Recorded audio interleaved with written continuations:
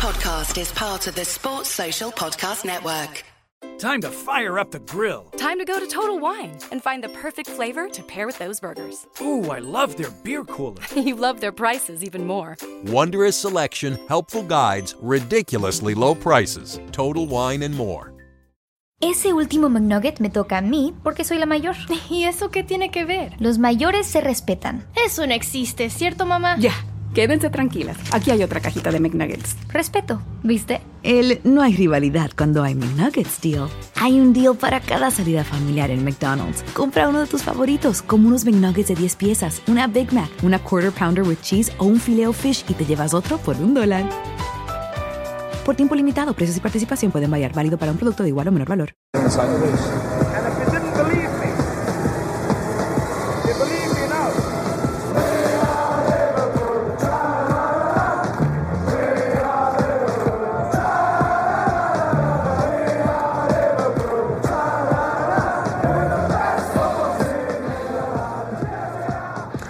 On tonight's show, we're joined on the line by returning guest and champion of positivity, Cy Steers, as we celebrate the victory over Fat Sam and his horrific brand of anti-football and delusion, neither of which stopped the Red Men from returning to the summit of the Premier League.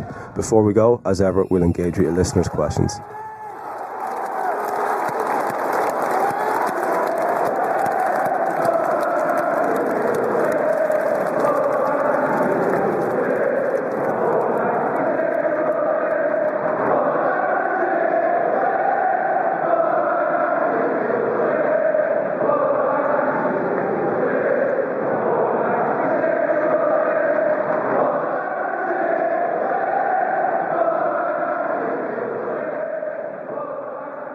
First up, we're joined by a friend of the show, Cy Mooney from YNWA Irish Reds, to tell us about the Walk for the 96, which is on this Saturday in Dublin's Phoenix Park. Now, it's open to all.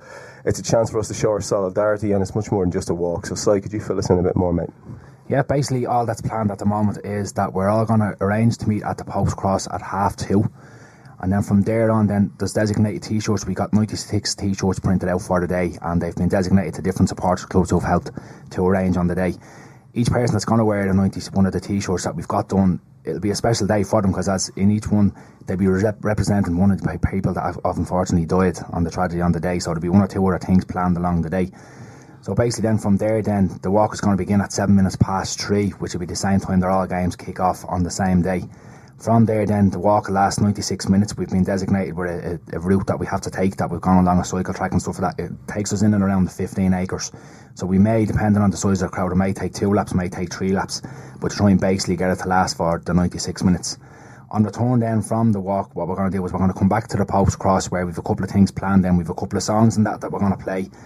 We've given today, then we've received a letter from Margaret Aspinall from the Hillsborough Family Support Group, and we've also received one from Sheila Coleman from the Hillsborough Justice Campaign, which they've asked us to read out on behalf of the both campaigns, just to thank everybody who has turned up on the day. Then on the day, we've also got 96 red helium balloons, which again, it's going to tie in with each person that's been given a T-shirt. And we've also got red LED candles. So each person at the end of the speech and stuff like that and the readings, what they're going to be doing is we're going to be giving them each a red balloon for at the end. And at the top of the hill then on the Pope's Cross, we're going to do a minute's silence then at the end. And then when the minute's silence is over and the end of the whistle, we're going to ask each and every person just to let each balloon off, and then we're going to play Never Walk Alone and just take it on from there.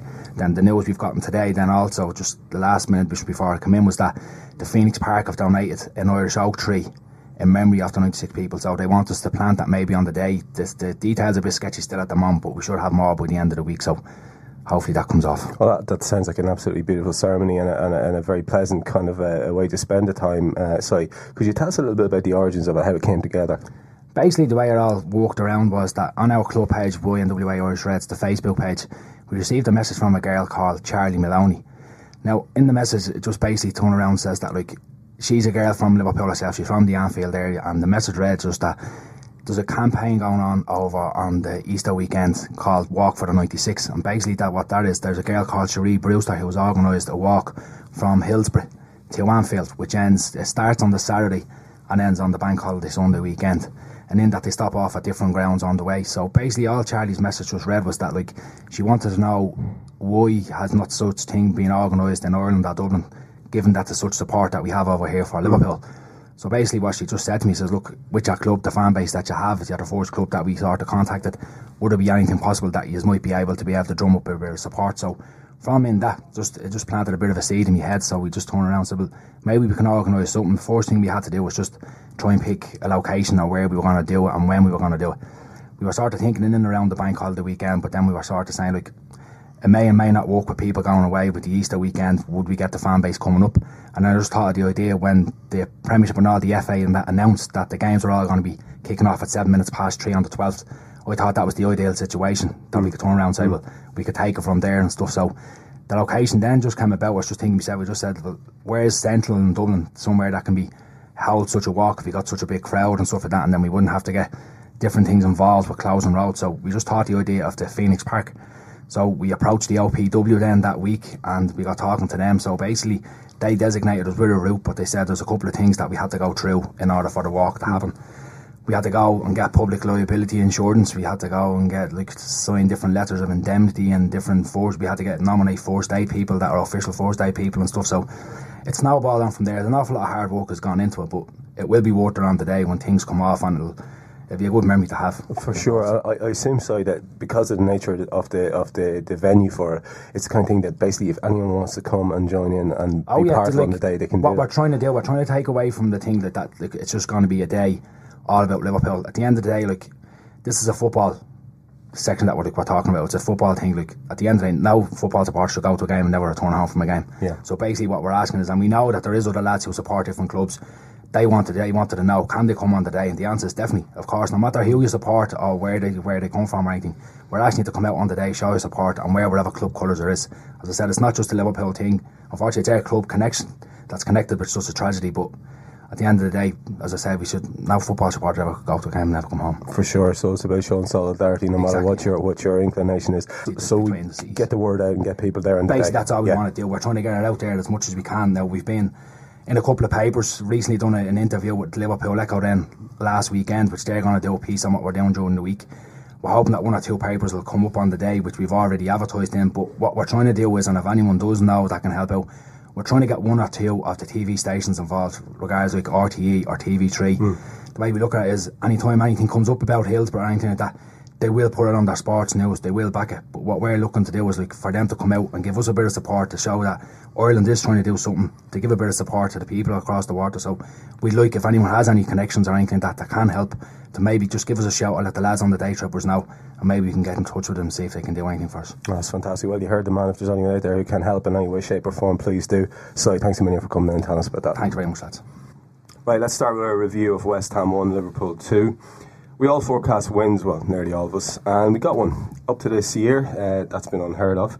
All told, it was an exceptionally professional performance with some real men standing up to an aerial bombardment on the day. So a win to be proud of, if not to savour then, I think we can all agree. Is that right, Si? Yeah.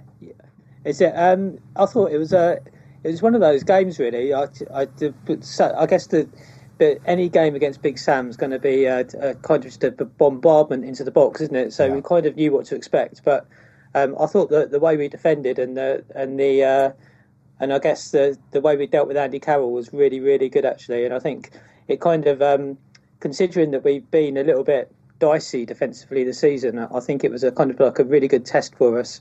And it tested, both our mental resolve, but also, I think it was... It will be good for us going forward to know that we can deal with those type of situations as well, and those kind of aerial bombardments where we've probably been a little bit weak in the past. Yeah, absolutely, Steve Daly. It's fair to say that was one to at least be proud of, if not necessarily enjoying the day. Yeah, absolutely. I was very happy with the defence. I think they stood up to the test quite well. Even with the few headers that Carroll did win, he should be winning some, regardless of how good we are in the air, given his size. We sent him the right way with them. He was playing them back into midfield. We had lots of cover in behind for whenever he was trying to get a flick on. And quite pleased with the two centre halves. Probably less pleased with the full backs, but I'm sure we'll come to that. Yeah, we will as time goes on. But We will. Slowly, what do you... All right, there, Phil. as time goes by. Listen, I'm a musical kind of fella. It's just every excuse for you to get a song in here. Floody, tell me what you felt after that game. Were you proud of the win? Yeah, it was shocking kind of thing to watch the whole 90 minutes of the game. It was. We never really got out of second gear. I felt there was no real tempo in our play. To take 3 points out of that game is just it's all you're looking for at this stage. You're going to get games like this during the season that you don't play particularly well and you take your 3 points, and that's the most we can take from yesterday. Defensively, I thought the two centre halves done very well against Carroll, but I think what Stephen was just saying there, that the great thing was that any knockdowns, when he is going to get a lot of knockdowns, no matter who plays against him, it was the second ball we picked up a lot of the time, and that was what was kind of pleasing, that the Nolan's runs were picked up or anything like that. So they were feeding off scraps for the whole game, and I felt we were comfortable dealing with that a lot of the time. So it's 3 points, and I'm happy. Okay, yeah, happy. Fair play, nice one. Paul, what would you think of that point that Floody made? It's basically there was a few signs there of some sort of development and reason for us to be happy, even if we didn't enjoy it on the day. Yeah, definitely. I think it was down in the calendar basically as, you know, a real test for the defence, because we've struggled there really this year. But it was a great performance from the two centre backs, and as we said, like, you know, any knockdowns or anything were kind of swept up. Like the only time West Ham's goal just came from a referee balls up. Like the rest of it we handled really well, except for Carroll hitting the crossbar. So yeah, I didn't think we'd defend that well, with the question marks that have been over kind of Skirtle all season, and then Sacco coming in at the last minute. So you have to be delighted with that, really. So Fella finished up with something you could be pleased with, but it wasn't too enjoyable, fella.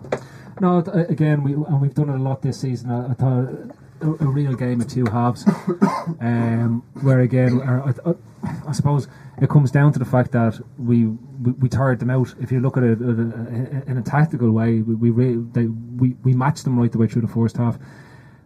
Dealt whatever they threw at us, tired them out by moving the ball around quicker in the second half, and then we're able to strike in that really crucial time in the second half to get the second penalty. And it felt like that we were building a head of steam anyway before we got the second penalty, and when it did, the game was wrapped up. Really good, controlled, seeing out of the match. It was something that we probably talked about a lot in the first half of the season, where we're not seeing the control around this. It's always real nervy about the wins. The team looked composed, and it didn't look like there was ever going to be any other result than 2-1 or 3-1 when we got there, with the exception of the Carroll header. We dealt with everything. Fortune smile maybe a bit to get Sacco back into the side, because he was exactly what we needed on the day. Yeah. And all in all, it's a pleasure. Again, it's one of these things that we're grown to love, we're grown to get used to, and it's great being a Liverpool fan that we're able to do this again. We're starting to. You can trust them. You can trust them to get results, as we say, going into the biggest match of the season. But previous years we would have been wondering, are we going to drop points here? And there's a nervousness that we've had all the way through that we're dropping points. So listen, it's just phenomenal at this stage, and the first half was muck, but the second half was everything you wanted it to be. I think there was even nearly a little lesson learned from the Sunderland game. You know, nervy 2-1. We didn't look nervy at 2-1 yesterday. Yeah. You know what I mean? And when the board went up and it was 4 minutes at a time, I wasn't thinking to myself, oh shit, you know what I mean, just hold it out, because I was for the Sunderland game. It was really, edge of the seat stuff going, please do not fuck it up here.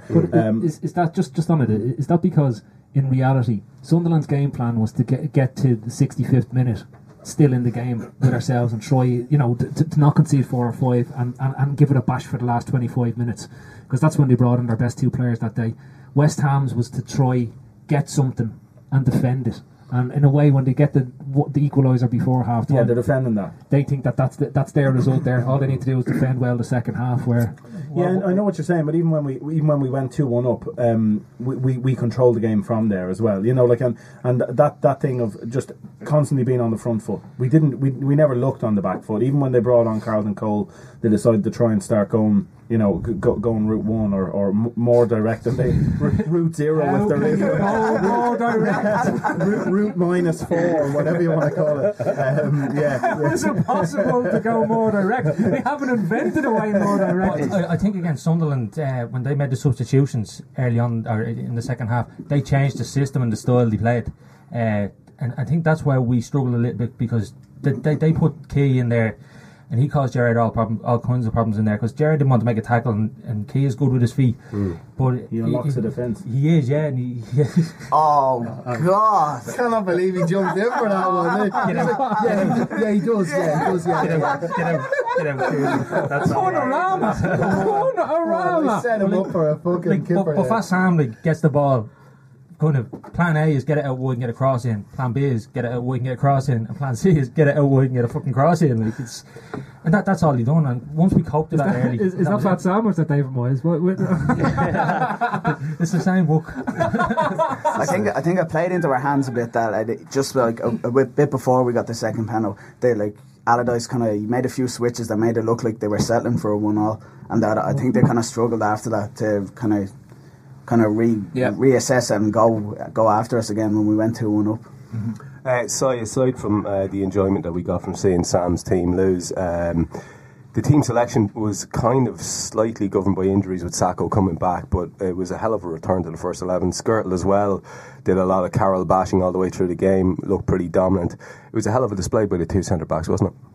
Yeah, without question. I've kind of criticised Skirtle at times this season, because he's I think he, kind of earlier this season, I thought it was a bit of a disaster waiting to happen at times. But God, he's kind of really grown in the last 10 games or so. I think he's been absolutely immense. Both going forward. I mean, 6 goals from a centre back is a really, really good return. But defensively, he's been a rock as well. And Sacco came in yesterday, and that's what we paid the 18 million for. I mean, he was calm, composed. His passing was absolutely brilliant yesterday. Sacco, he's kind of, he's just unruffable. He's able to get his foot on the ball, and he's always can pick out a Liverpool player. And I think he's going to be a great centre back for us, I think, Sacco. But just a point as well about, I think sometimes this season, I think people have rightly pointed out to the flair and the big wins that we've had this season, and that's really been like the dominating characteristic of the team. But I'll tell you what, this team really knows how to grind out a result as well. If you go back to the Villa game where we were absolutely shocking, but we still were able to get a draw out of it. Kind of Cardiff, Sunderland yesterday.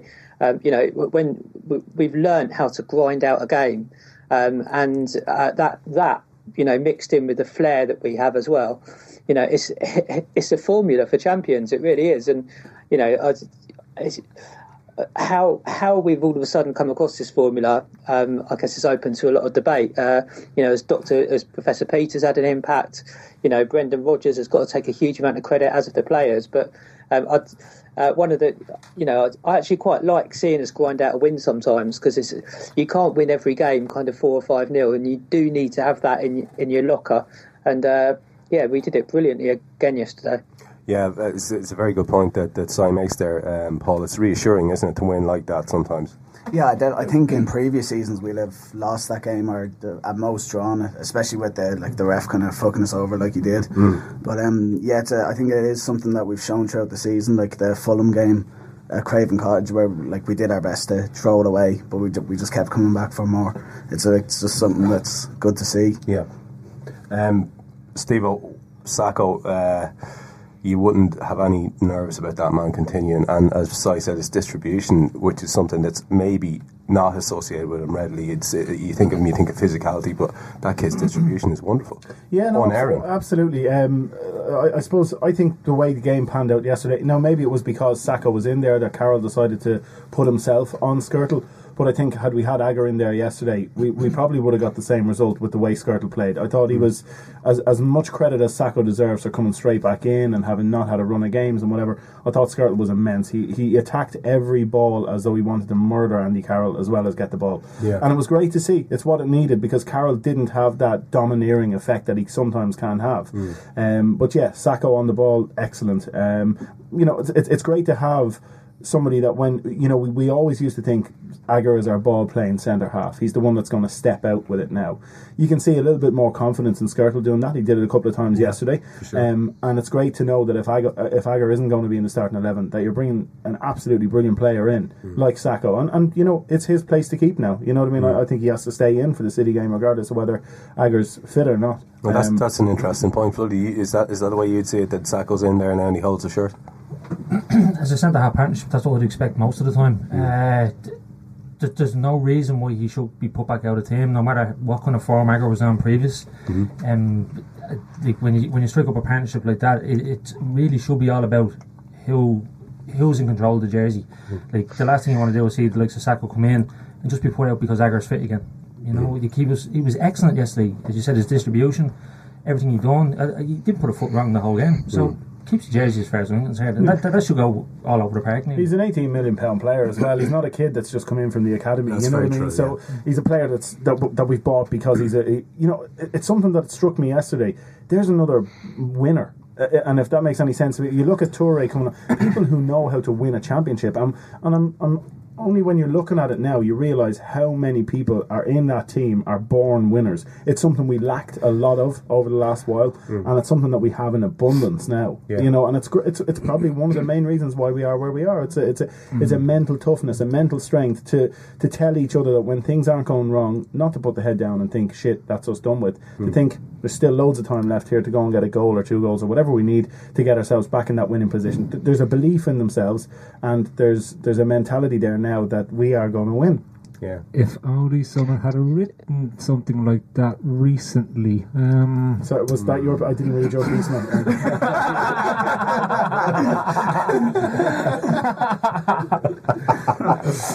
Website joke.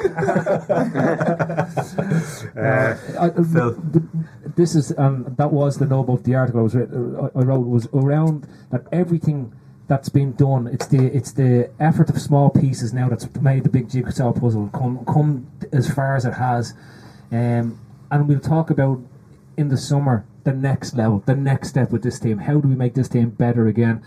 But just looking at the two boys, we talked about it a few times in here, saying what does a Skrtel and Sacco partnership look like? Do you lose that bit on the ball because Agger is out of the team or not? And listen, Sacco, as Cy rightly pointed out, he was immense on the ball. His passing is phenomenal, even though he looks unorthodox in the way he plays. And Skrtel, for the abuse he got before Christmas, in general, from the fan base in general, like the rest of the team, he's been a player transformed since Christmas, very rarely putting a foot wrong. And he had the measure of Andy Carroll. And if somebody was to say to you 5 months ago, Skrtel was going to boss Andy Carroll all over the pitch, you would have said, not likely, and it's to his credit that Carroll tried to focus his game on Skrtel to intimidate him, to overpower him, and Skrtel just bashed him and basically took Carroll out of the game for the majority of the actual match, bar the header onto the bar. It resulted to Andy Carroll having to punch things out of goalkeeper's hands like a big gap player, but it's a measure, and that centre half partnership, as Damien rightly said, that has immense potential. Now, again, we're back to the squad thing. We'll be talking about Colo later on, but there's options there. You can play it a different way. You can pick horses for courses, and it's just great. Like Sacco is a leader. We've got leaders all over the pitch. It's just great. Well, you're after dipping into the next topic there, and you might as well stay on talking about depth. And we may have it at centre half, and we knew we had it from the start of the season. But with Flano and Johnson, neither of them were exactly tremendous. Johnson got shown up by Stuart Downing, and let's just be honest, that's fucking shocking. Flanagan got bypassed a lot too. It's one area where we don't have a lot of depth. The fullbacks for me had a very up and down game. I thought they were very poor the first half. I couldn't understand why Johnson stood off Downing so much and just let him get the ball and run at him, because the only thing that Downing can do is get the ball and run at you, and often run out of play, as we saw at the weekend as well. But you don't invite him into the game, and we invited him into the game and let him look like a player. As soon as we got tight to him, as soon as we started pressing him, he didn't want to know. He disappeared out of the game like the player that he is, because he's got no guts for a challenge at all.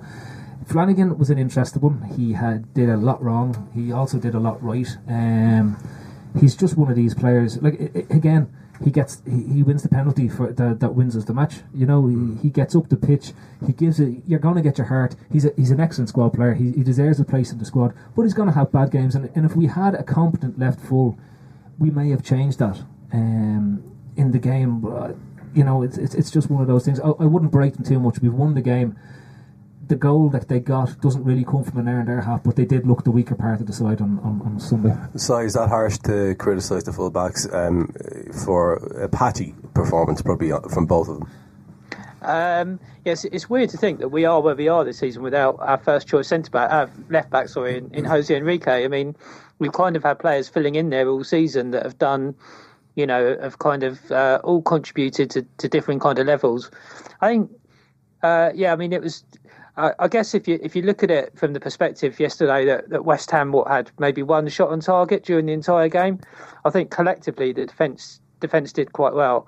I think that the fullbacks, you know, they probably they neither were at their defensive best yesterday, but they both offer us a kind of an outlet going forward. I think, I don't know, it's probably I think. Yes, yesterday, you know, they probably did give, you know, they weren't probably didn't give us quite enough cover, and Downing probably got on the ball a little bit too much. But I probably wouldn't say that they were shocking yesterday. I think that you know, it's just one of those games where Johnson wasn't at his best, and Flano's still a little bit raw sometimes, and he gets beaten a little bit too easily. And I think that the 2 or 3 times that happens in a game tends to be really highlighted. And there was a couple of times yesterday where he was really beaten quite easily. But I think collectively the defence did really well yesterday, and it limited West Ham to not much at all in front of goal. That's fair enough. Steve-O, 27 crosses Liverpool faced yesterday, as opposed to 8 which Liverpool put in. Is that a direct comment on our fullbacks' performance, or is it just a direct comment on the way West Ham played? We saw too much Stuart Downing, basically, didn't we? Yeah, and none of Matthew Etherington, as I predicted last week. No, I think there's a bit of both, to be honest with you. Yeah, there is. Is he not retired? I don't know, but I made a balls of it last Monday, so it doesn't matter. No, it's a bit of both. You know, yeah. I predicted here last week that I felt West Ham would go with, but would have a very tough physical middle of the park that they try and play with. That's all they have, really. They don't have the creative flair players that we have to play in that position. So I suppose, and we heard Bren then later in the week saying that that Alan would have come in had it not been for an injury, and you know, and I think he probably got my text and knew it. Probably knew I was right.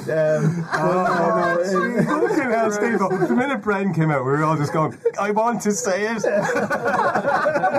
I can't keep on saying Rodgers or Brendan Rodgers. It's just going to be Bren. What a wanker! You got to be honest, mate. He's your mate, Bren. Yeah, my mate, Bren. He's your mate, Bren. No, in all seriousness, yeah. You know, I had a bad feeling about the fullbacks for this game. I think they probably played worse than I thought they were going to. I think, listen, as Phil said, you know, Flano just had a poor game. That's fair enough. He's a young lad. He's going to have ups and if we're able to accept the ups and downs that Sterling or Coutinho are going to have, we have to accept them from Flanagan as well. He's never going to be our first.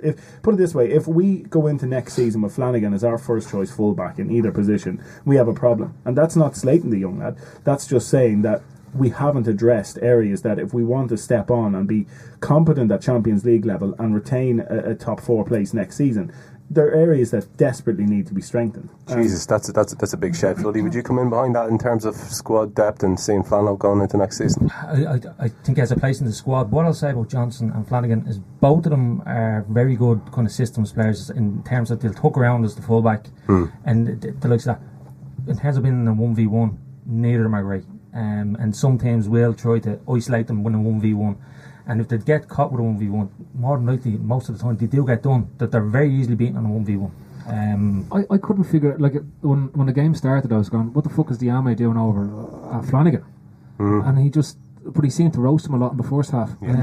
It was like they wanted the physicality of Diame, and they could provide one of their direct balls to him as well. It's classic Sam, doesn't it? Exactly, but in credit to Diame, he loves the television cameras, and he actually, did very well down the flank. But a lot of the time, the two lads will do a good job at fullback, but in 1v1 situations, they do struggle. And if you're looking towards Champions League next year, you want a player that can do both. That can be quality in a 1v1 and also be fit into the system quite easily. At the moment, the two fullbacks can only do one. And that's just to go back. I'm not slating Flanagan there. Just so we're clear on that. I absolutely think he has a place in the squad, and I think next season, if we're going to have 55 games or thereabouts, including the Champions League run, he's going to play a lot of games, and I'm not going to be worried about him going into any of them. But what my point is, if he is our first choice fullback, then I believe we've failed to address an area that needs to be looked at. I think Flanagan, in my mind, would very well be a Liverpool John O'Shea. Yeah, absolutely. In that he can come in, he'll do a really good job for you, cover either side. We'll struggle when there's a better quality fullback to retain a first 11, like you're naming your first, but you will have no problems if you see him named on the team sheet, because he's going to come in, he's going to play 25, 30 games a season, and he's going to do the job for you. And you need players like that. There's no question about it. Paul, a man who came into the mix there at the back and had certainly an effect of some sort was Colo. He came on, he gesticulated, he told everyone to calm down, and I don't know, maybe other people were buying it, but I was just laughing my head off. I've been laughing my head off. I've been laughing my head off with Colo since he arrived at the club, for good and bad reasons. He's just great value. But were you buying him as a settler on the day? Colo telling people to calm down is something else, isn't it? Jesus Christ. He came in, he had I think he got his head on one cross, or a really good clearing header, but then he had his kind of Colo moment where he nearly chipped Mignolet from about 12 yards out, where he's like if you're having a game of Astro and someone pulls out and some other fella goes, "Oh, my uncle will play," and this kind of tubby fella comes through and now you don't know what to think really. What's this for? And the ball comes off him at all weird angles. Like you kick the ball at Toure 100 times, it'll come off him 100 different ways. You don't know how it's going to bounce off. But he's talking a great game. Yeah, exactly. Yeah, but he's enthusiastic and all. He wants it 100 times. You can't help but like him. And give it to me on me ear. You can't help but like him, but he's scared the shit out of you as well. Si, how calm were you when you saw Colo coming in? Did it make you breathe easier for the last while?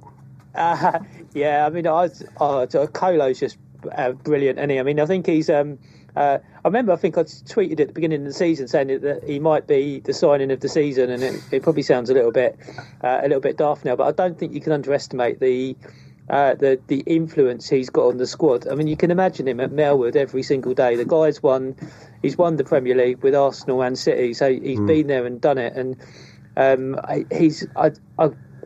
you just feel that he's got a real influence on the team when he comes down and telling people to calm down, and it's just such a character. And he's got that kind of, I guess, that mentality that that you can't place a value on really. He's a bit. I think when he's on the ball, he's one of those players where you're not quite sure what he's going to do. I don't think the 2 own goals he scored this season have really helped with that. But no. He's just brilliant value, and I think he's a great character to have around the club. And if we do, if we can win the league this season, and I do think that his presence in the squad is going to have been a factor. Towards our belief, really. Yeah. Floody, let's move it on up the field a little bit and take a look at the midfield and how they did.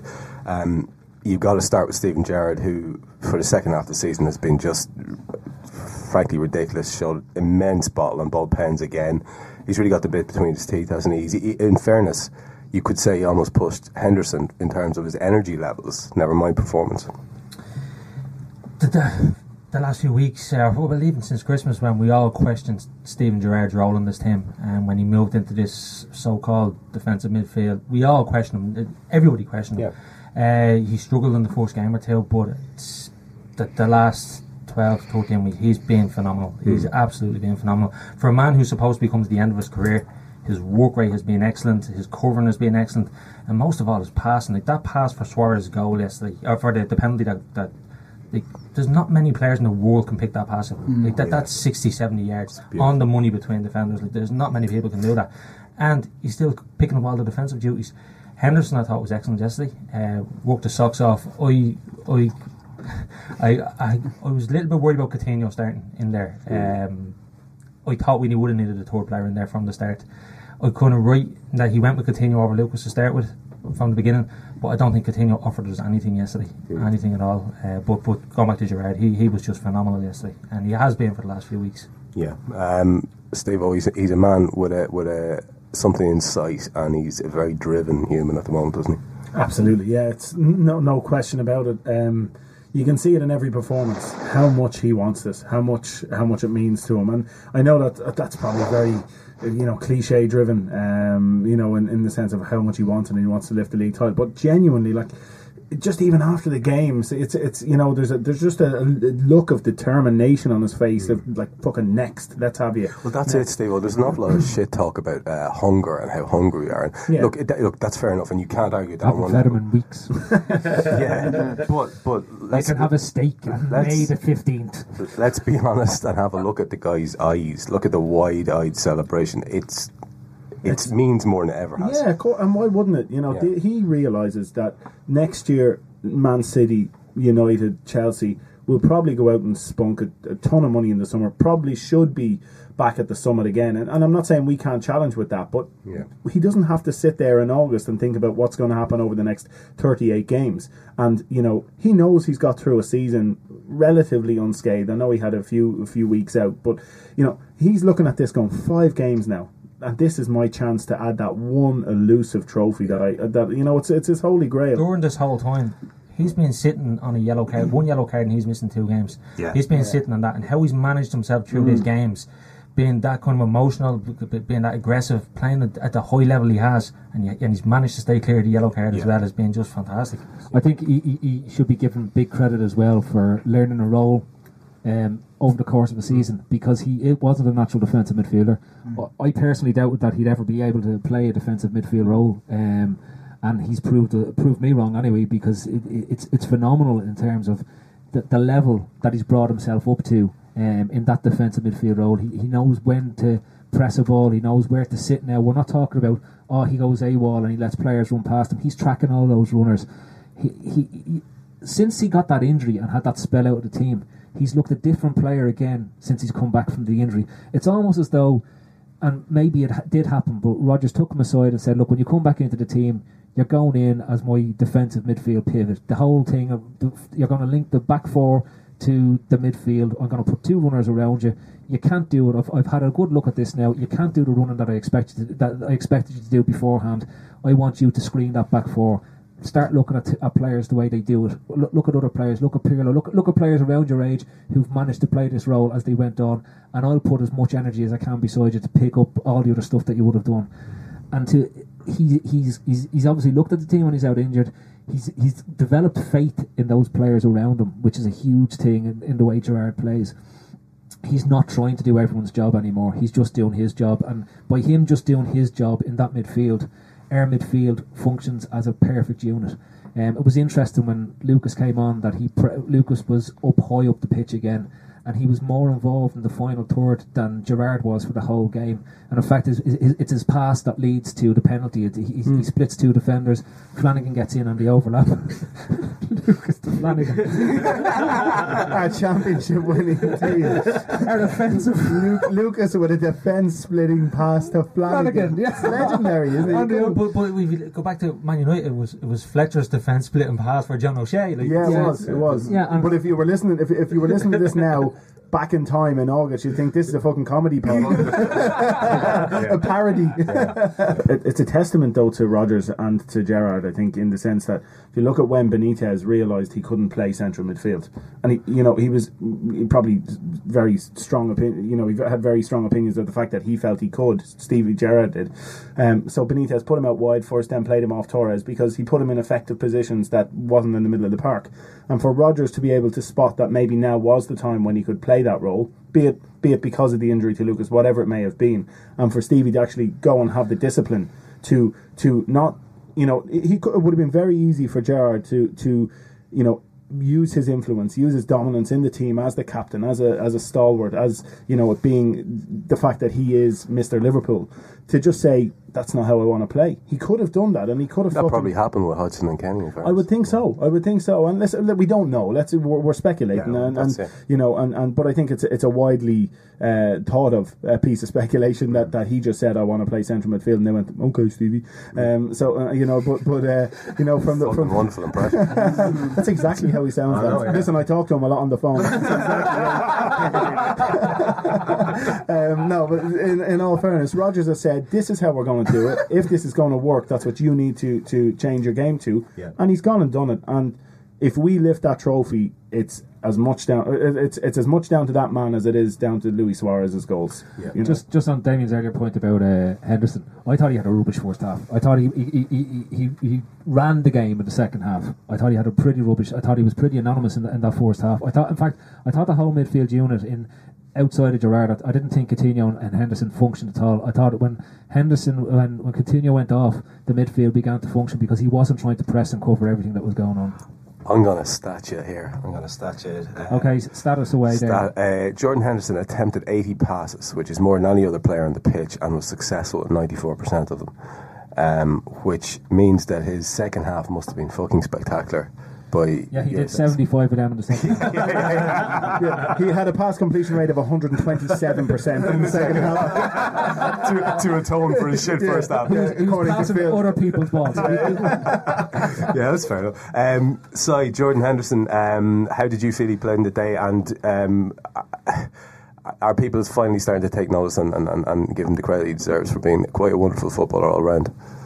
Yeah, I think it's Henderson. Yeah, I agree. He probably wasn't as effective as he has been in the first half, but second half he stepped up and really dominated the midfield. And on Gerrard, I think he, last 10 games he's in with the shout for our Player of the Season. I think he's been absolutely immense, and he's really stepped up. And it's the leadership as well. I think it's such an important thing, and he's always had that ability to kind of like drag the team through to get a result, and he's so hungry. You can see it in pretty much everything he does at the moment, and he really, really wants this. And I think he's just been absolutely immense. And I don't know. It's weird, isn't it? You don't, you don't believe in fate, but you think to yourself like, there's a script here to be written, isn't there? I mean, Stevie's reaching the end of his career. He's never won a Premier League title. He's stayed with his boyhood club for his entire life. And, we're 5 games away from winning the Premier League in possibly, his penultimate season or there or thereabouts. And there's a script to be written, isn't there? And you just think, can you imagine that Steven Gerrard lifting the Premier League trophy at Anfield against Newcastle? It would just be absolutely incredible. I think a lot of people are dreaming about that, aren't they, Si, in fairness? Yeah. Yeah, Paul, can you maybe start talking about some of the incidents that I suppose we should start looking at rather than necessarily just personnel? It was penalty pool, wasn't it? Penalty pool, beach club. we had one. Look, talk me through the incidents yourself and what you felt about them. Well, the first penalty was stonewall. The second one is the one that's caused all the aggro basically on Twitter. Which you can see both sides of that second one actually, because the keeper does get a touch on the ball before he takes Flanagan out. So you could say that he got a little touch on the ball, but the ball was still there to be played by Flanagan, and the keeper took him down. I would go fucking mental if that was given against Liverpool, to be fair. The first time when I saw it in real time, I said that it wasn't a penalty. And then you could kind of see where people were coming from with the save. I'd go mad if that was given against us. But I'll laugh at the fact that it was given for us. Like I did with Sturridge at Old Trafford. Heartily. Phil, you have a strong opinion about whether this is a penalty or not. Yeah, and I'll come at it from the goalkeeper's perspective in it. Because unusual. Unlike you, Phil. Unlike me, no, but when I looked at it in real time, I said that's a penalty. Not the initial save. It's because he makes the motion with the two hands to his legs. If he takes his hands away, there's no penalty given there. It's just deemed as a save. The fact that he put his hands onto Flanagan's legs, it's only a fraction of a second, but I know from playing the game myself, when you do that, you're expecting the referee to blow. And he didn't have to. He didn't have to. He'd made the save. He could have pulled his hands away, and nothing would have been given. Now, the one thing that's been missing is Sturridge actually finishes the ball. Flanagan gets a little flick inside, and Sturridge knocked it into the net. I thought he hit the side net. Was it the side net? Yeah, he hit the side net. He didn't actually score. Well, that's what Gerrard was saying afterwards. Was the reason basically the referee was playing the advantage, and he saw the Sturridge missed, and then it's a penalty. There you go. So the referee sees the hands to the legs. And in my opinion, it's only a fraction of a second. He sees the movement of the hands to the legs, and that's enough because he has to judge it on what he sees. And if I was the referee looking at it and I see the hands going to the legs, that's a penalty for me. It's a stupid move by the goalkeeper. Yeah, Floody, Andy Carroll's assault, which led to their goal. How in the name of Jesus does that goal get awarded?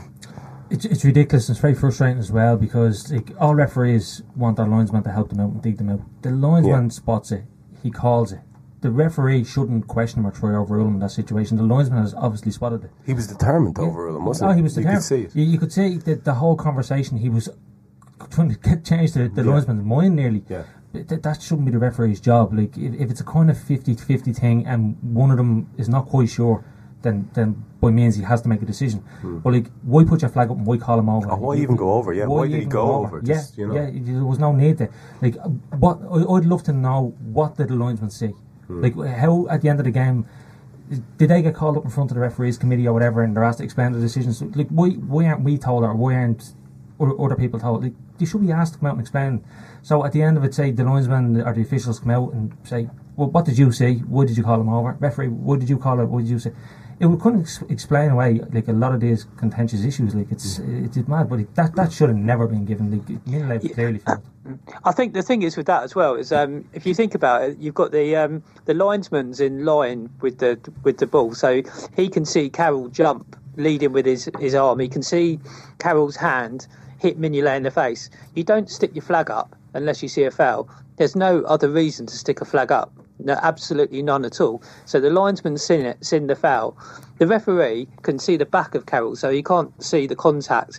All he sees is the ball drop out of Mignolet's hands. So he can't see because he's looking on from the back of Carroll. So the linesman's seen it clearly. The ref goes over and incredibly, it's just ridiculous, a complete comedy of errors that the ref thinks that he can overrule a foul that the linesman's clearly seen that he couldn't see. It was just a bizarre situation, and they should really try and explain it. I don't think they can explain it. It was just ridiculous. It's a clear foul, but I said to the lads, I was disappointed that Mignolet chose to try catch that in such a crowded area, and I think it was probably said to him at half time as well, because the first time he had to deal with a cross in the second half, he punched it clear in a very similar circumstance. If Mignolet chose to punch that one there, that goal doesn't happen, and we don't have this debate around it. But the referee got it so wrong. When it does happen, the referee is there to make the decision, and he got it wrong. And to be fair, Phil, as well, he did actually successfully catch it and got it knocked out of his hand. Yeah. And got his head creeled and then got his paw pulled down. You know, in fairness. Yeah, and the one thing I'd say is if we go back to last season. And we think back to I think it was the League Cup game against West Brom when Brad Jones was playing a goal, and Jonas Olsen elbowed Brad Jones in the face for a goal that was given against us, because Jones went to catch the ball as well. One of the things you're taught is, if you're in a crowded penalty area, to avoid anything like that happen, don't take the chance, especially when you're coming over players, etc. Just punch the thing clear. Get a good punch and get plenty of distance, and you can get yourself set again. It's okay.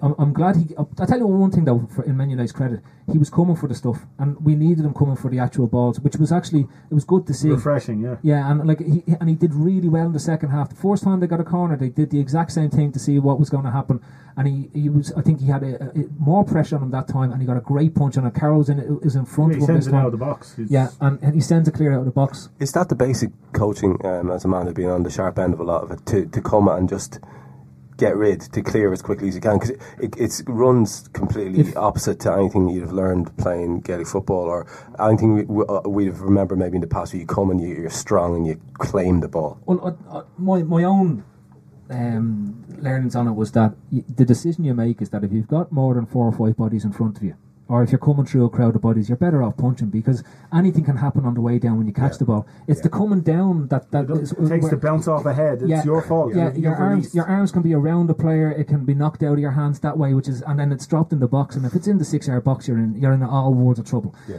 If you punch the ball clear, Reina was brilliant. The one thing that Reina was brilliant in those situations, he used to be a phenomenal puncher of the ball, and that's how he used to deal with crowded areas. The halfway line. Yeah, and you punch it clear, you get set up, and you deal with the next ball that comes in. But it's.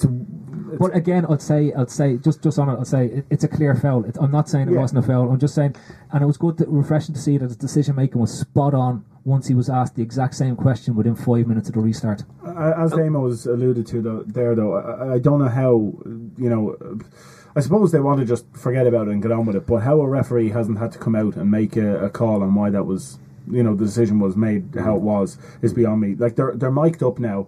Why could it not be? I know it's all hypothetical stuff, but why could they not be used in the same way that the rugby refs are, in the sense of being able to hear what's being communicated? What was worse, I don't know, so if you're going to come in there, but what was worse was that they were actually showing the replay on the big screen. Yeah, behind us. But here's the question: you can't use that. Like that. I know that. But as Si said, the linesman puts up the flag. Now, none of us have ever been at a match where there's a contentious goal. The linesman puts up the flag, and the ref comes over and goes, "What's wrong?" And he goes, "Oh no, fair play, good shout there. That was definitely a goal." I'm only having a I was just waving. I was just saying, well done. You know what I mean? It doesn't happen. He's put up the fucking flag because there's something wrong. Yeah. And for the ref to come over and go, "What's the story?" And he goes, "There's a foul on the keeper there. I think he's had the ball taken away from him, or he's taken a hit and he's dropped the ball." And the ref goes, "Sure, fuck it." Well, in that instance, though, the referee obviously believes that he has a better angle on it and has decided that there wasn't a challenge. Wrongly, but that's obviously what's happened. But Mignolet has taken it cleanly. Like, fucking, it's going to take a colossal hit to make him drop it. Like, he has taken it, and then he gets clattered. Did anybody else love the slow mo when they were showing it? And he gets banged in the right cheek, and the left one just goes. I was just going, yes, fucking Rocky preview there. Just, well, it wasn't even a big dig, but he must have the most floppy jaws in the. The goal stank of Allardyce, though, didn't it? Carroll's flying through the air like Superman with his hand out. Like, he's not even looking at the ball. He's just, it's like, give the keeper a slap here. West Ham's goal of the season. A team goal. Kevin Davies was sitting at home going, "Oh God, I remember the good old days." With his lad in his hand. I didn't score any, but I used to whack the keepers out of it. I was the best. Sorry, one. No, I got to say, according to Jonathan Pearce, there was nothing wrong with it anyway. So that was unbelievable. I was listening to that last night. I could not get my head around it. Even when he had a chance to go back and kind of correct himself, he didn't. Remarkable stuff. So I would keep you on there. Talk to us about Luis Suarez and how he could have had 2 separate shouts for goal of the season if it wasn't for the woodwork. God, every time you think you run out of superlatives about Suarez, he goes and does something else. He's just so unpredictable. I think that's the thing with him, isn't it? I mean, in both those situations, you probably wouldn't have thought shot, would you? So, and he somehow managed to pull out a shot and nearly scored on 2 occasions. And it's that unpredictability that he's got that just makes him, one of the best players in the world. I think he's just incredible, and I think that it's not. It's also that he just scores different types of goals as well. You've got, if you looked at someone like Torres when he was at Liverpool, there was a type of goal that he used to score a lot of, which was, kind of like, I guess breaking behind the defence, using his pace. But Suarez, it doesn't matter where he is on the pitch. He's always looking to score. It's whether or not it's a chip, a header, in the 6-yard box. Against Norwich, what was he, 40 yards out? Yeah. He must just be an absolute nightmare to play against. Yeah. I mean, if you think, you can imagine that the City defenders next week, that they're going to be thinking to themselves, shit, I've got no idea what Suarez is going to do today. Yeah. We've probably got in Sturridge a striker who's probably a little bit more, I guess a stereotypical striker in terms of what you might expect. And Sturridge does what he does brilliantly, but the unpredictability of Suarez is just something that I can't remember ever seeing from a Liverpool player before. I think that's a very good shout, Paul. Would you agree with that unpredictability from Suarez? And maybe lead us into a little chat about Sturridge afterwards. Yeah, that game had kind of both sides of Suarez's game, because there was the box office stuff, the 2 chips. The one with the outside of his foot was absolutely ridiculous. When he went for it, I was like, "What the fuck are you doing?" Oh my god! but then you know at the end when West Ham were fucking the ball into our box and we were clearing it, and like the ball just stuck to Suarez every time. Yeah, like because like stone dead. Yeah, like he's like to a player of that quality to start scrapping like a League 2 player, with the defenders and getting the better of them that way. It's unbelievable. Sturridge a little bit of an off day, to say the least. Yeah, he was quiet enough. He snatched at a few chances, but I thought he played as the kind of central striker, in the area that West Ham were really trying to clog up. So I think he was always going to struggle really to get much space in the game, really. But he was involved. He took it down a few times and got involved in a few passing moves. But yeah, I think they did a decent enough job clogging him out of it. What I liked about Sturridge though was that he still got chances. He didn't take them, and I'd rather him have his off day where we win 2-1 against West Ham, so that he's on his game when it comes to City, because he tends to have the bit between his teeth when it comes to City as well, given that that's the club he came through. Yeah, it was funny, wasn't it? The after his initial couple of shots, Phil, that went skying over. The last effort he had, which is kind of a half volley, it was a real percentages shot, wasn't it? I remember looking at it and going, now I'm not bottling's the wrong word, but it was real. I'm going to make sure this goes on target. He just didn't have that conviction he normally does, but that can be just on the day, and I think Sturridge and Suarez have proved on the occasional days this season where they haven't actually scored that when it comes down, they're just trying to get the shots on target, because they know eventually if they start getting them back on target, they're going to score goals. So he's allowed it because we have Suarez, who's a genius, beside him. And what we were saying, the chip shots, but he's now playing for handball penalties. He gets the first one because the defender just goes, "I have to touch it. I have to touch it." There was no reason for him to put his hand out, but he was so shitting himself that Suarez was around him. He just hit. But it's yet again, it's down. The way we were talking last week about how Suarez likes to kick it at defenders' feet and watch them either trip or fucking nuts them or just cause a penalty. He also likes to put that ball a foot and a half up in the air as he goes around them. He flicks it up and around them, knowing that their hand. It's a reaction. It's just oh shit! I'll stop him going. But he's just a sneaky little bastard, and I'm delighted that he's our sneaky little bastard, because if he played for anybody else in the Premiership, he would be my most hated player by a country mile. You would just be going, "You horrible pox!" And not only are you brilliant at football, but you won't stop running and annoying the bollocks out of our defenders. And now you're chasing our striker back up to the fucking corner flag. What are you at? He's nuts, and I love it. He's the only player to play extra time in every match. Yeah. Bloody, the man's a pest, isn't he, in fairness to him? Like a proper pest. He'd do your fucking head in. Yeah. As a centre half, but when I play it, you fucking hate the fella. It's just constant movement. It's impossible to mark. He's left, he's right, he's back, he's front, he's just everywhere. That thing you were saying about the handball, the way he does that, he kind of catches the defender, because the only place he can do it is he can shift his feet kind of within a couple of inches fairly quickly. He can't adjust his body quickly, so that's where the hand's natural reaction is to come up. You can't really stop it, and it's that brilliant bit of skill that he does. It's just great. Can you imagine Luis Suarez when he was about 8 and they were trying to get him to stop at PE? It's time to go and do your English class or your maths class, and he's just there fucking running, doing hurdles, just running around fucking slamming basketballs everywhere. Just didn't give a shit. Just I'll read over the desks. I'm going up. I'm going to tackle the teacher. Louis, it's time for geography now, and fucking running around. Give me the chalk. Give me the chalk. Yeah, it's a mad little bastard. We should really acknowledge the support on the day. I've been the first to moan about it, because Anfield has been quiet at times over the season. Tension, whatever, has shown, but the fans were brilliant yesterday. Our man here, Phil, who's a bit of a Germanophile, is thinking that there's a bit of a Bundesliga feel about the fans, and we got to hear Brendan Rodgers chant loud and proud. What was your thoughts about the support, Phil? Yeah, I wanted to say it because over the last few weeks the atmosphere has been immense, and you can see it even in Anfield now. From welcoming the teams in a couple of weeks ago, in the Sunderland match, the noise that was generated last week against Tottenham, the away fans were spectacular against West Ham. It felt like a home match. When you were watching on the television, the songs were just being belted out. Now, it's so easy when you're challenging for something and there's something really on the line to play for. But my God, I watch a lot of the Bundesliga, and one of the things I love about the Bundesliga is the constant singing, the constant noise.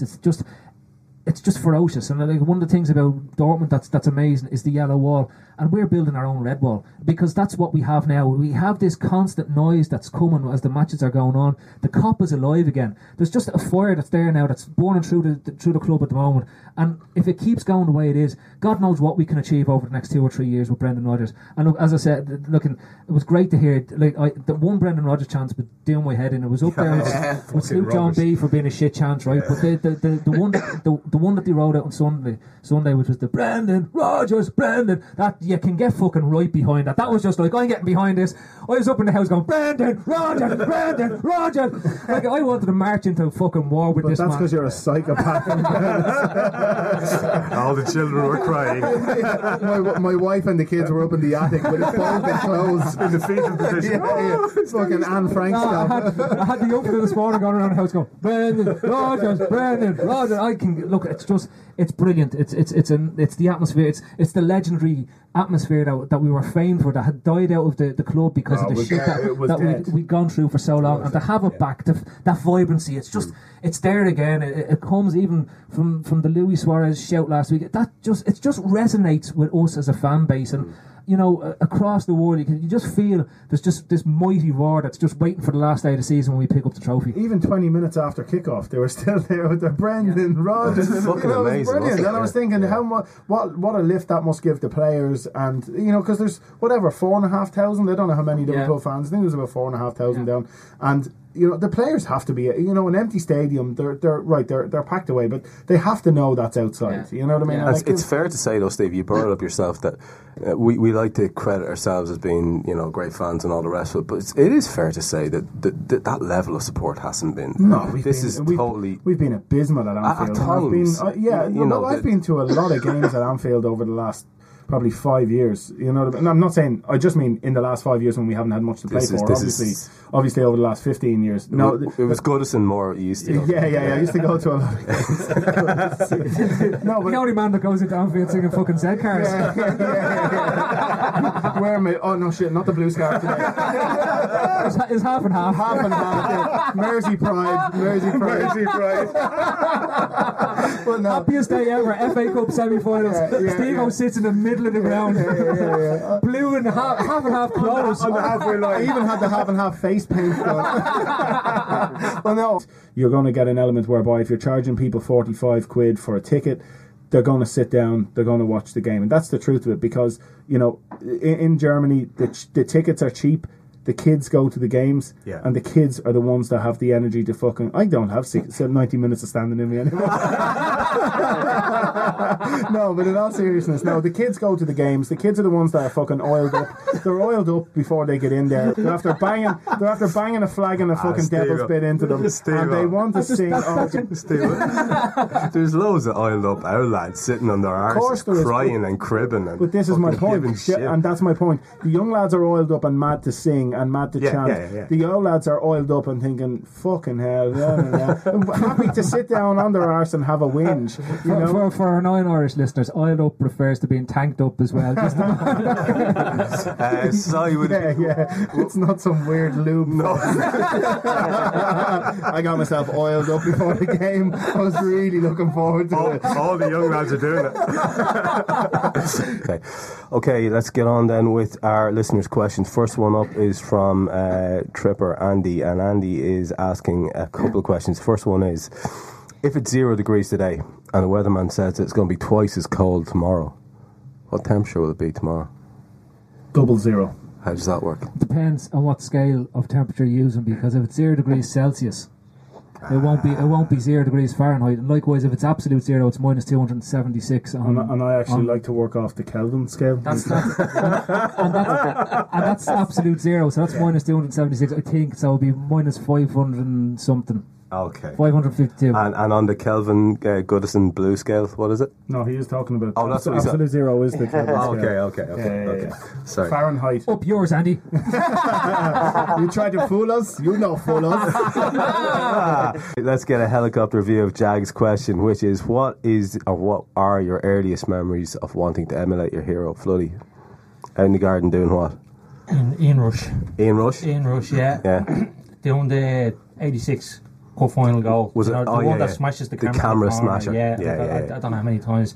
The jersey on, out the back, wrecking the back. Living the dream. Yeah. Reckon the Kodak cameras. His dad beating him around the background. They're gonna fucking Kodak. Si, any particular memory for you? Yeah, I think it was the Dalglish goal that won us the league against Chelsea. Yeah. That's always one that's stuck with me. Yeah, I reckon my brother's head. I got him supplying that little shit ball for about, I'd say it was at least 107 times until I got it right. Two for me. Go on. Bruce Grobbler's kangaroo jump in the same match. That, to me, was the moment that I wanted to be a goalkeeper. It just comes out of nowhere, and he's beat all ends up, and the sprint back, and then the jump. It wasn't seen by another goalkeeper at the time. It would have been a big flappy, divey, twisty, backy save, where it was just. That's a technical goalkeeper term. You won't be familiar with that. Do you know, leave the management speak. That's how I remember it. Just a fantastic, unbelievable save. When you look back and you could have caught it. I know.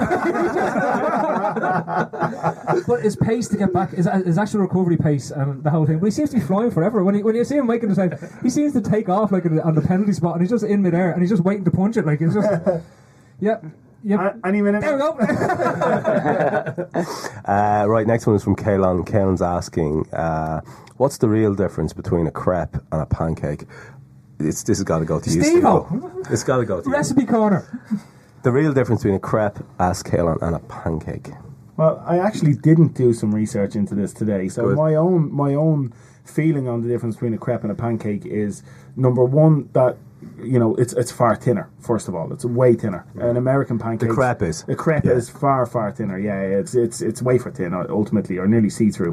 It's much wider. An American pancake is what I refer to as a pancake in my head, or your Ma's pancakes that you got on Pancake Tuesday. Even they're always a thicker type of batter. It's a different type of batter used as well. Okay, different consistency to the batter. But a crepe is also, because it's savoury and sweet. You've got the option of savoury and sweet. You used to do funny answers. He didn't look To be fair, that's very bloody impressive for a man who did no research. I genuinely did no research. Well, but that's my opinion of what the difference is. Is it a crepe was a French thing done in a hot stone, and the pancake is done in a pan? Could be, but now people use the crepe plates, so it's much of the same. Yeah, it was. They use that. There's a certain spatula used for a crepe to give it the shape that it is. For fuck's sake. A crepe spatula. Paul, let's get away from crabs for a minute and talk about crabs. Yeah, crabs. Talk about the next one from Kellen. He wonders if Hendo was fighting Carroll, who wins? I'd say Henderson. He just kicks Carroll's bar stool out from under him. Oh, very good angle. So you've got it in a social setting. Yeah, basically. Yeah. And you think he has to cheat? And he said, well, not really. I think Carroll carries that bar still around with him, probably, just in case it comes across a bar. Just in case the match gets a bit rough. What me on stool, lad, don't he? Oh, fucking brilliant. A little bit of Geordie there. Next one is, again, from the same man. He's wondering just how shitty are girls' toys in toy shop compared with boys' toys. This is actually a good shout. Think about that for a second. I don't know if any of you have. Yeah, lads, like Christmas shopping for the young. Yeah. I wanted to buy sneaky few toys for myself. There's some fucking class. It's unreal stuff. For little boys there is, but the girl stuff does look fairly. They do get a raw deal by comparison, don't they? Yeah, it's all the same sort of crap, like, isn't it? It's just, I know. My own daughter always wanted to just buy the boys' toys because they were just better crack. That's a fact. Next one's from Jim Fishlock. He's wondering, what would be I think we may have had this one before. We'll go again. What would be the title of your autobiography? Confessions of a Childish Little Shit for Brains. Yes. Yeah. Any other shades for that? He said it couldn't be done, so I didn't do it. Right, we're not beating that. Okay, right, next one up is from Gray, and Gray asks, which would you rather fight in a boxing match, Paul, an orangutan or a kangaroo? Oh, Jesus. So happy. Kangaroos are... Yeah. Kangaroos are a bit fucking mad, aren't they? Like, orangutans seem a bit chilled out. Like, what the fuck are you basing that on? But you have to. But you always see them chilling out, don't you? David Attenborough, that's who he's basing it on. You always see him chilling out. Our fucking kangaroos are mad. They hop up in their fucking tail and they kick you in their it all depends. Is this an illegal boxing match or is it under Marcus of Queensbury rules? Like, because if it is, you want to fight your kangaroo because you've only a little fucking short legs. You know what I mean? Best enough explaining that to the fucking animals. Hey, hang on a second, lads. You're fighting under the Mark of Queensbury rules, and there'll be no using of the feet. Do you ever hear David? Do you ever hear David Attenborough say orangutan? No, how's he say? He says orangutan. Oh, very nice. That's how he refers to them, as orangutans. Well, he should, in fairness, he should know, mate. He should know. He knows more than us. He knows more than us. I'll tell you what, and if Paul Brennan says that the two chilled out the fight and he landed off David Attenborough. When did you ever see an angry orangutan? Never. You make a very good point. When he has a knife in his hand. Kangaroos are always wound up to fuck, like, you know. Edgy bastard. Yeah, exactly. Orangutans. Nah. Yeah, I reckon. Yeah. He just sit in the corner of the ring, let you kick the shit out of him. Yeah. Okay, right. Let's go around the table for this next one. This is again from Gray. He's wondering if you could. This is a bit grim. If you could only keep one of your 5 senses, which one would you pick? Si, have you got shouting this? One of your 5 senses to keep. Which one would it be? Right, I'll come to that one in a minute, but I just remembered as well, I picked Tony Blair, and that was a really shit example. I've met Liam Gallagher as well, so I'll stick to that one as my celebrity. So senses, fucking hell, probably. It's a hard call. It's a hard call, isn't it? In fairness, it's a difficult one, isn't it? Yeah. Hearing, I suppose. You hang on to your hearing. Okay, nice one. Any other shouts? Sight for me, absolutely sight. Sight. I could handle not hearing. Right, okay, listen, you're more likely to get a bang of a car if you can't hear stuff, but you know, from behind anyway. Yeah. But no, I could not handle not being able to see anymore. Like, listen, put it this way, right? You're there. Imagine listening to them. Like Michal Murchiertik says, "Close your eyes. Imagine you are listening." You know what I mean? He only gives that gig on the telly. You know what I mean? Yeah. You know, sight savers are there in the best. And you know, so what I'm saying is, like, I wouldn't want to have to close. Like, and I'd like to point something out about that ad. Actually, the only time I ever hear that is when I'm driving my fucking car. Now, it's not a good idea for me to close my eyes and imagine, right? It's probably best to keep my eyes on the road so I don't end up in the arse of the car in front of me. But anyway, no, sight for me, being able to not being able to see football anymore would absolutely... Yeah, but think about that. I mean, I can speak from personal experience here. My taste is gone. I can't smell. It's because I'm old, you know. Yeah. I can't smell. I can't taste. My hearing, we had to fucking wheel you in here. Yeah, honest to fuck. No, this is genuine. My hearing's fucked, right? Touch, who gives a fuck about that? You'd probably never ejaculate though if you couldn't feel anything. What? Never ejaculate again if you couldn't feel anything, unless you did the old prostate. Yeah, but listen. Think about it this way: if you could, but you wouldn't feel it. But come here, if you could feel yourself ejaculating but couldn't see, you wouldn't know where it went.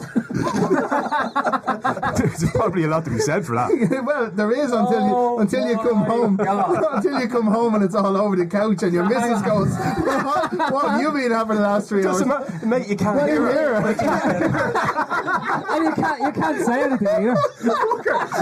She's just flapping away. Imagine how loud you'd be if you couldn't hear. And all you gotta do is just look surprised. What's that mess over there? The problem is you'll be there with your lad in your hand, not knowing she's even back in the room yet. With the parents. With your mother-in-law. All right. Stephen, Mummy's coming to see us. Fuck it, that's it, we're done. Okay, finally some admin then. First thing we want to do is thank the Justice for the 96 Collective for allowing us to have the exclusive play of their single last week. We Are Liverpool is storming up the charts, so you need to get on it, you need to buy it. Let's drive this song to number 1. The cause does not get any better. There's a link on the website, so you've got absolutely no excuses. While we're on it, stay on the website, walk around it. It's a beautiful thing. We're very proud of it. The content is great. There's new stuff being added by the day. And I think the talent that we've assembled on there is as good as you're going to find. www.lfcdaytrippers.com. And not only that, but you can buy and subscribe to the pod and listen to the full library that we've got built up. And if you want, you can leave some kind or even abusive comments. Next thing is the competition. 5 times have kindly given us a pair of VIP tickets to both the Dublin and Belfast shows. The details of that competition are on our Twitter timeline, on our Facebook page, and again on the website. Because we don't sleep and we love you a lot so dearly, we have a special preview show for the City game lined up before the weekend, so keep an eye out for that. And finally, your day trippers tonight were Size Steers, Paul Brennan. So I heard from my sister's friend's cousin that Kohl's has the lowest prices of the season and had to see for myself. For real, the deals are so good. I got my kids' summer tees for $5.99, a cute swimsuit for myself for $17.99, and a Shark vacuum for $199.99, which will be great after Sandy Beach days. I got Kohl's Cash too, and I got it all in less than an hour with free store pickup. So yeah, summer, I'm ready for you. Select styles, ends May 23rd. Some exclusions apply. See store or Kohl's.com for details. Hey, don't forget the Johnsons are coming over. I want to find a rosé Jill hasn't tried yet. Let's go exploring at Total Wine. Their prices are ridiculously low. Wondrous selection, helpful guides, always low prices. Total Wine and more. Sports Social Podcast Network.